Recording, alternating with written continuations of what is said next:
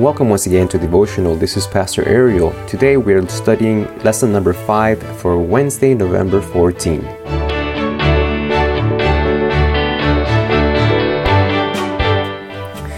I really missed doing these while I was in El Salvador, and I'm so happy to be back.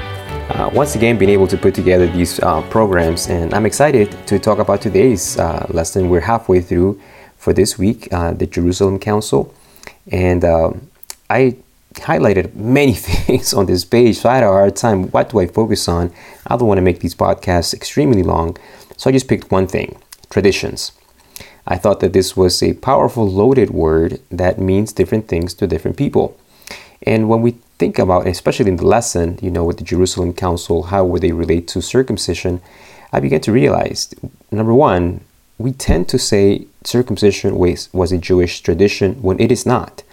Circumcision was something God commanded, not something the Jewish people invented. Abraham did not one day wake up and decide, hey, I'm going to circumcise myself and teach all my descendants to do so. He was commanded to do so by God. So circumcision in and of itself was not a tradition, but originated with in the mind and heart of God. What it became interpreted, what circumcision came to mean centuries later, that was tradition. So it just kind of put some thoughts in you that you can discuss on Sabbath as to, do we as Seventh-day Adventists have traditions? And traditions need to have that distinction. Sometimes we lump those things together and we say, circumcision was bad because it was a tradition. No, circumcision was not a tradition. The interpretation and the meaning that got attached to it came to be through traditions, which are the human element trying to interpret something God has commanded us to do. And so I have a question for you.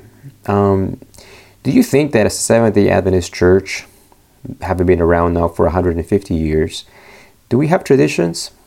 I mean, Anglicans, Lutherans, Methodists, they've been around a lot longer, and certainly they have traditions. Do we? And if we do, what are they? Have you ever spent time thinking about what you do as a Seventh-day Adventist? I mean, we tend to tell people, we are people of the Bible, we are the people of the book, we know the Bible, and we can show you from the scriptures that what we believe, all of it comes strictly from the scriptures. And of course, I'm not trying to challenge that in this podcast. What I'm trying to ask you is, do we have traditions as a Seventh-day Adventist church? Which means that not necessarily all traditions are bad, first of all. There are some good traditions, but there are traditions that are not biblical. And just how circumcision came to become inundated and swallowed up in human-invented ideas and theories, circumcision lost its meaning completely from what God wanted it to mean. And we talked about this in a previous podcast. The idea of circumcision for Abraham was God. I mean, remember this. He had just gone through with the plan with Sarah to conceive a child through Hagar. And God was saying, no, it's not going to be Ishmael because it has not been fulfilled through the power of my word. It has not been fulfilled through my manifestation of my power to keep my promises. You are trying to help me. So here's a reminder that you cannot help me fulfill my promises to you, Abraham. I want you to circumcise yourself. I've given you my promise to you while you were still uncircumcised. But I want you to circumcise so that every time you use the bathroom, I guess, you remember, you are reminded, you cannot help me fulfill my promises. You can just simply rely on the fact that I promised you something. And even if your body is telling you that you cannot, even if the years are telling you that neither you or Sarah can conceive a child, you can still believe that I will fulfill my promise. That was circumcision. Righteousness by faith, believing that God will keep his promises without any help or cooperation from me in any way, shape, or form. That was the original intent of circumcision. Is that what circumcision meant when Jesus walked on earth? Certainly not. Definitely not when Paul had to confront it. For many in the Jewish community had mean completely the opposite. So again, I go back to my question to you. Do you find that there are traditions that we as Seventh-day Adventists have? Do you have traditions? And how do you know? And even more importantly, how do you know they're biblical? Sometimes we say things are not biblical simply because we don't like them. We have traditions that, behavioral traditions, like for many decades, our church was accustomed to doing in-gathering. And that is something that, for the most part, as far as I know, very few churches still do in-gathering the way it was done at least some decades ago, going door to door with our communities. And I'm wondering, is that something worthwhile rebooting, restarting, rethinking? I think it is. These are just my thoughts. Maybe the way to restart, if many churches have not done it in quite some time, is to become visible to our communities. I think one of the big advantages of in-gathering is that it made our churches visible. But what happens when we haven't, and our community has either forgotten, or new people have moved in and don't even know we exist? I think creating community activities of health or cooking classes, those type of things that we're really good at, could put us in the map again. And after doing a couple of those and being visible to the immediate community of the church, then we could send some other means. We can do door knocking. I believe is the best. We kind of shy away from it, but man, my door was being knocked on 2 or 3 times a week by people making sure that I was going to go out to vote. And you know what? It's effective. Politicians paid big bucks for people to do that because that they know is way more effective than a flyer, way more effective than Facebook, way more effective than anything else. A personal contact. So I'm thinking, how can we redo that, right? I think there's value in it. But are there other ways that we can maybe soften the blow? Our cultures may have changed a bit, and we can certainly adjust to it. But to simply say it's an old tradition, we're at different times, I wonder about that, especially in light of the fact that, at least in the Monroe Church, two of our newly baptized members, Dan and Mary, as we were studying one time, they became pretty bold and they said, Pastor, the message that God has given this church is so beautiful, so powerful. It's a shame you guys are so invisible in our community. And I love the innocence and the truthfulness that Dan and Mary shared that sentiment with me. They felt bad. They wished more people knew about us and were shocked and surprised that so few people knew we even existed. So I think in-gathering could be restarted again, because what in-gathering is not, hey, give us money, is we want to put together programs to benefit you. And if you would like to cooperate financially, we would appreciate that. Anyways, just for us to think about, how could we approach that again? Because it certainly put us in the map as far as the community were concerned, in us seeking to do a blessing for them and inviting them to partner with us in creating these opportunities for the community to benefit as a whole. Which, of course, we talk about door knocking for witnessing, which is also a tradition. And I was reminded of this while in El Salvador, as we visited over 10 churches that were being inaugurated and dedicated, churches that did not exist less than a year ago. Boom, now they have a temple. And as we asked them, what is the key component for your growth, is door knocking. Just personal approaches to people. There's just no way around it. And I don't think that is something that people in El Salvador discovered on their own. It's something we taught them when we sent our missionaries over there. Anyways, just are those traditions? I think to some degree they are. And they're not bad traditions. I think they're just needing to be maybe revisited, rebooted, but definitely looked at again. But I think those are all surface. The more I thought about it, I'm thinking, that's worthwhile discussing. But then a big one came up, something that is sensitive, right? Sabbath keeping. Not that the Sabbath is the Sabbath, but how do you keep the Sabbath? Do you think that there are traditions surrounding that notion, that idea? I think there are traditions. And there are, like I said, good traditions, but bad traditions as well. And some of the bad traditions, the more I thought about them, there's a little bit of a pattern. And of course, I'm sharing my thoughts. I would welcome you for you to take these, either disagree or agree, but take it to the class this Sabbath and bring it up. Talk about this. You know, I had a tradition for Sabbath keeping. I even had a tradition for Sabbath keeping before my conversion. You want to hear what it is? Here's my tradition. My tradition regarding Sabbath keeping was this. It was okay to listen to songs with profanity as long as the sun had gone down. When the sun had gone down, all of a sudden, it was okay to listen to music with occult, satanic, and of course, loaded with profanity. Never mind what kind of movies you could watch, but after the sun went down. That is a Sabbath tradition. You know, that Sabbath tradition led me to think of the broader scope of the principle governing that tradition, because it stayed with me even after my baptism. Like I said in a previous podcast, baptism and conversion are not synonyms. You should be converted before you get baptized, but it doesn't mean that everybody that gets baptized has been converted. And I think there are many ways, but for me, Sabbath becomes one of the most tangible, practical ways in which you can examine your own Christianity. Because if you didn't answer it before, you can definitely answer now. I can definitely answer now that Seventh-day Adventists do indeed have traditions. And some of our traditions revolve around Sabbath keeping. And my Sabbath keeping was a Sabbath keeping based on a religion of no. I'm going to say that again.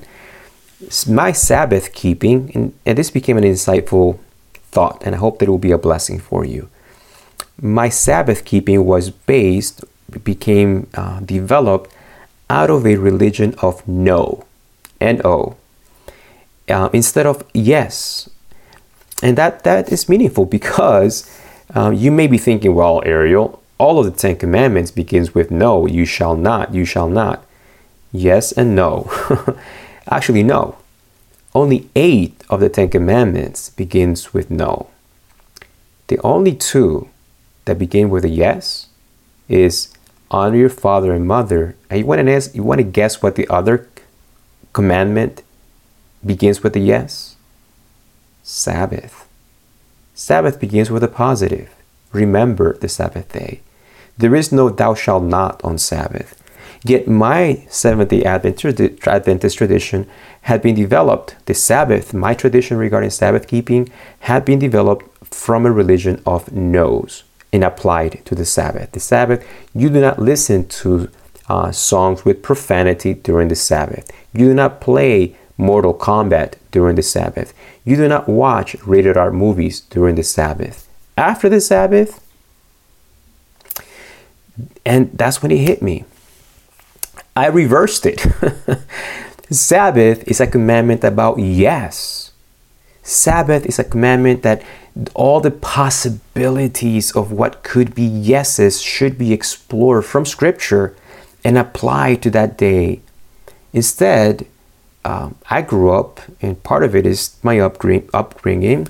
Part of it is the theology that governed, Adventism some decades ago. All of that, I'm sure, had a play to it. But not everybody felt this way either. People that actually went to the Bible got it. We started with this issue of circumcision, right? And this lesson actually is where this insight came from. Circumcision was not a Jewish tradition. It started with God. The way that it was interpreted by the time Jesus and Paul came around, it was saturated with traditions that blurred its meaning completely. If you read Romans chapter 4, verses 10 through 12, Paul, guided by the Spirit of God, he got circumcision. He understood what it was about. And he basically brings a balanced approach to this through scriptures. He goes to the book of Genesis and asks questions. Was the promise of righteousness, the promise given to Abraham before or after he was circumcised? And when you read the Bible, clearly God promised him this promise of making him a blessing through all nations. There will be a seed that will bless all nations that will come through Abraham's lineage. God made that promise to Abraham before he was circumcised. And he repeated it after he was circumcised. So he says, God is the father of those that are circumcised, but also of those that are not circumcised. Because in the end, what matters is the fact that Abraham believed God And that was what was counted for him as righteousness. So Paul got it because he went to the scriptures. And I believe that there has always been happy Seventh-day Adventists, that Sabbath for them was the day of the big yes, the big positive. It wasn't the day of the big no's, like for me. Sabbath was the day in which I could not. And this is the insight that I got. When I reversed it, and I'm just speaking from my personal experience, when I reversed the commandment that was a yes and made it into a no, you know what happened? I reversed the other commandments too. And because I made Sabbath a Sabbath of no, I made idolatry something that yes. Having other gods, yes. Taking God's name in vain, yes. Coveting, lying, all the stuff, yes, I do that. I do it after Sabbath, but I do it. But when you put Sabbath in yes, when you approach the Sabbath Jesus' efforts, some of the most strongest miracles, biggest miracles he did, he reserved them for Sabbath to reverse this idea of saturating the Sabbath with no religion and making it an experience of yes, of the blessings of God. Jesus would ask questions like, is it good to save life or to destroy it? Well, the commandment says you shall not murder. So therefore, yes, Sabbath is about saving lives. So Jesus was trying to make the Sabbath a yes day, a yes commandment day, so that in making Sabbath yes, all the other commandments would fall in place as becoming no's. No, I will not have any other gods before me. No, I will not make any graven images to bow down to them. No, I will not take God's name in vain. And of course, the other no's. I will not murder. I will not steal, lie, covet, etc., etc. I think the way it works is you make Sabbath a yes.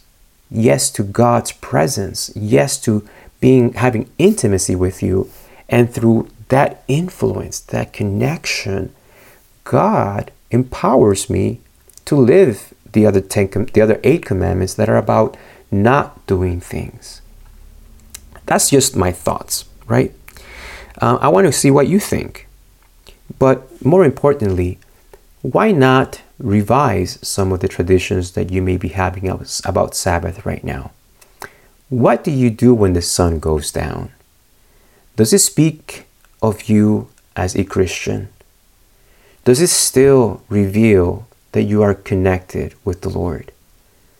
Because what goes on after Sabbath in my life for many years revealed I was not converted. I had traditions about Sabbath, but I was not converted. But there's hope. There was hope for me. You know why I know that? Because John chapter 3 tells me there was hope for a man much older than me at that time, and I did not know as much as he did in the Bible. Yet Jesus could tell this superficial Sabbath keeper that kept Sabbath as a no day, Nicodemus, he told him, you have to be born again.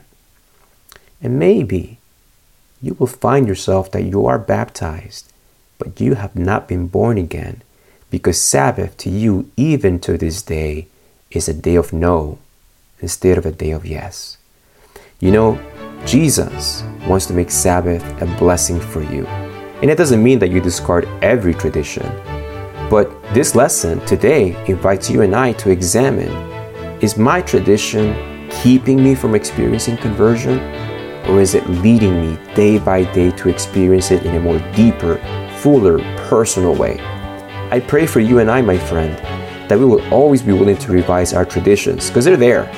And may we always choose those traditions that make our religion one of yes to Jesus and no to this world.